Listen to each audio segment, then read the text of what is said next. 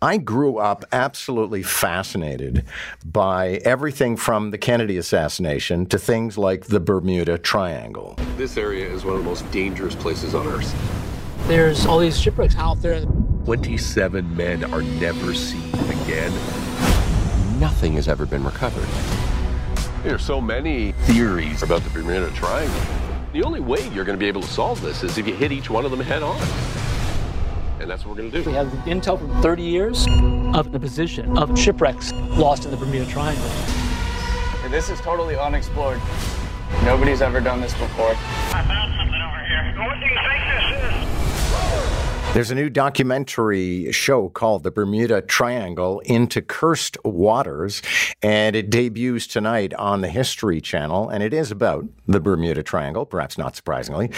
Two of the guys behind this are Wayne Abbott and David O'Keefe, who join us right now. Wayne, let me start with you. Like I said, I grew up with this kind of stuff. I was preoccupied with pretty well every conspiracy theory and every mystery and the wreck of the Titanic and all of that stuff. But I think some people may have to be brought back in time to remember precisely what the Bermuda Triangle is. So I'll let you set this up. Go ahead, Wayne. Well, the Bermuda Triangle is this area of ocean off the coast of Florida. It basically runs from Bermuda down to the tip of Florida, over to Puerto Rico, and then back up. There's no true boundary. It's an imaginary boundary. But just over the years, of course, there's just been a lot of mysterious and unknown disappearances of ships and planes and people. And so the myth has, started around early 1960s.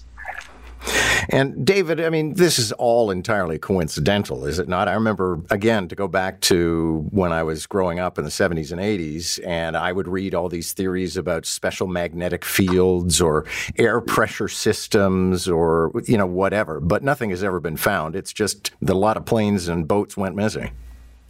Well, I mean, certainly we're dealing with an area that is extremely high traffic. And as such, you're going to get some anomalies as you go along.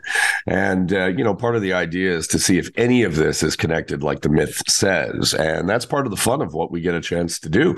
Much more diverse than we ever expected. A lot of the different things that we're looking in, at first, we kind of thought they were just nothing more than myth or old fishermen's tales. But it turns out there's a lot more science in there. It doesn't necessarily mean that all the dots are connecting. But it's an absolutely fascinating journey, and it's incredible. It's incredible myth to sort of go after, if you will. Is there anything, exotic's not probably the right word, Wayne, but I mean, is there something humbling about exploring a place that is so rife with lost lives? Of course. I mean, Dave and I come from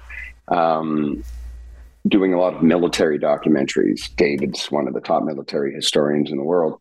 So we have this has been our wheelhouse for a while. So when we started looking at the triangle first, we were searching for the lost planes of Flight 19, where 27 men went missing on December 5th, 1945. And that's our holy grail. That's what our team wants to find, is the planes from Flight 19.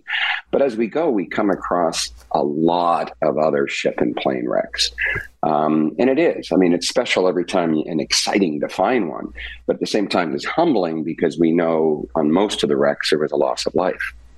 Okay, and David, I don't know if I'm giving up the great reveal, but I think most people have seen some of the footage now. You guys ended up finding something you weren't expecting to find at all.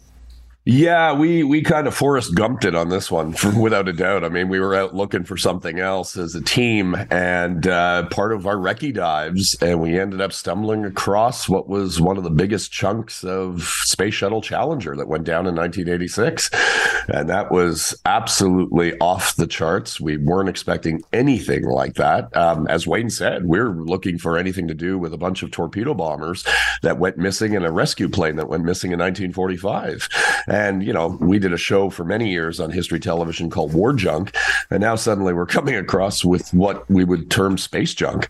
But it was completely unexpected, absolutely unexpected. And it was, a massive find, to say the least. Did you recover any of it, or was that in the offing? No. We once the divers kind of realized what they had, this was back in May, we went through strict protocol because Challenger is this very special piece And so we went to NASA. NASA controlled the narrative from then on in. We got a confirmation, and they announced it on their own time once all the families were notified. I'm personally hoping, and I think David's too, that they do raise it, because what a wonderful piece to put in the Kennedy Space Center. But it's up to NASA. I mean, we just found it. We didn't touch it. And it's up to them what they do with this very special artifact. Guys, thank you very much. Looking forward to seeing this. Great. Thanks for having us.